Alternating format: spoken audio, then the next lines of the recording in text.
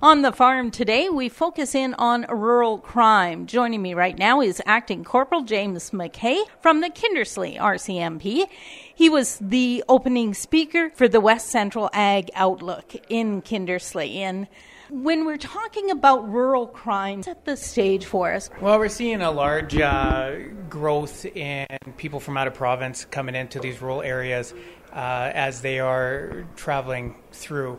They'll attack farmyards that are abandoned, they'll steal vehicles, tools, and then they'll just move on to the next community for that. So some of the preventative measures that some of the rural people that live there, taking inventory of what they have, looking at serial numbers, if we can get those down, and just taking the necessary precautions to protect their property where they live. So these tend to be more crimes of opportunity. Yeah, we're finding a raise in most of our stolen vehicle complaints that we're getting through the office are from rural areas, and most of them are the fact that people are leaving their keys in the vehicle. Nowadays, with the new security systems in vehicles and fobs and transmitters and stuff, it's very hard to steal a vehicle, but these guys are looking for opportunity. They'll try the door, usually push button. The farmers leave their stuff in the cubby hole, and it goes. You're within that area for it to start, and then they just quickly take off and go.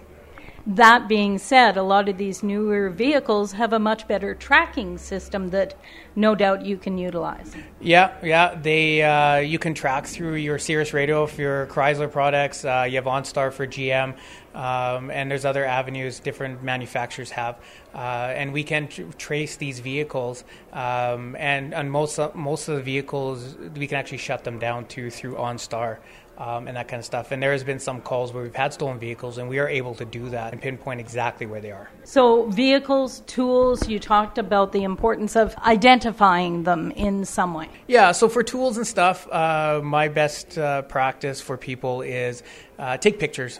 We have phones nowadays. Take pictures of your tools. If you have any etching marks, any descriptors, we find that a lot of people don't take inventory of their tools, and those are lost. If we do have serial numbers, if we do have pictures, we can add those serial numbers to the national network, and if those are brought up anywhere in Canada, we're able to trace that and find out it was stolen out of Kindersley or area.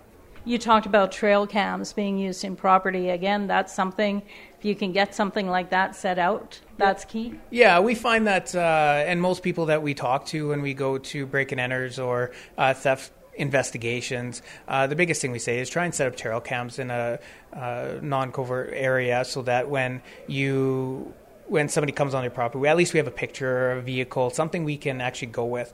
A lot of these crimes are abandoned properties, and we have nothing but tire tracks or footprints, which we can use to link to other investigations. But if we can actually have a picture, we can send that out, and it leads the investigation a lot better. If people are on your property, no one's life is worth any amount of property. We try not to confront these people. The best thing to do is call us right away so we can get on the road. There's different avenues you can take. You can call 310 RCMP within Saskatchewan. You can call local detachments and talk to our dispatch or one of our stenos working, and they'll dispatch us right away, even before taking information if it's something that is of urgent matter. Something that has been very beneficial to rural homeowners and to the RCMP is the implementation of the Sask Crime Watch. Yes, it's a very great tool to be part of.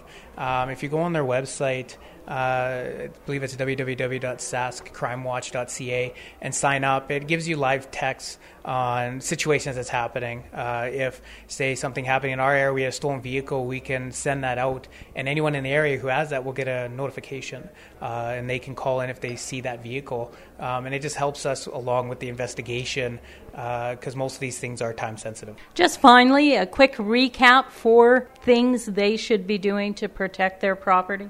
I think the biggest thing is take inventory of what you have. Visit abandoned properties more often. Set up trail cams where applicable, within buildings, within areas, so that we have some leading investigations. And also just serial numbers, anything like that can help us with our investigation. That's Acting Corporal James McKay with the Kindersley RCMP.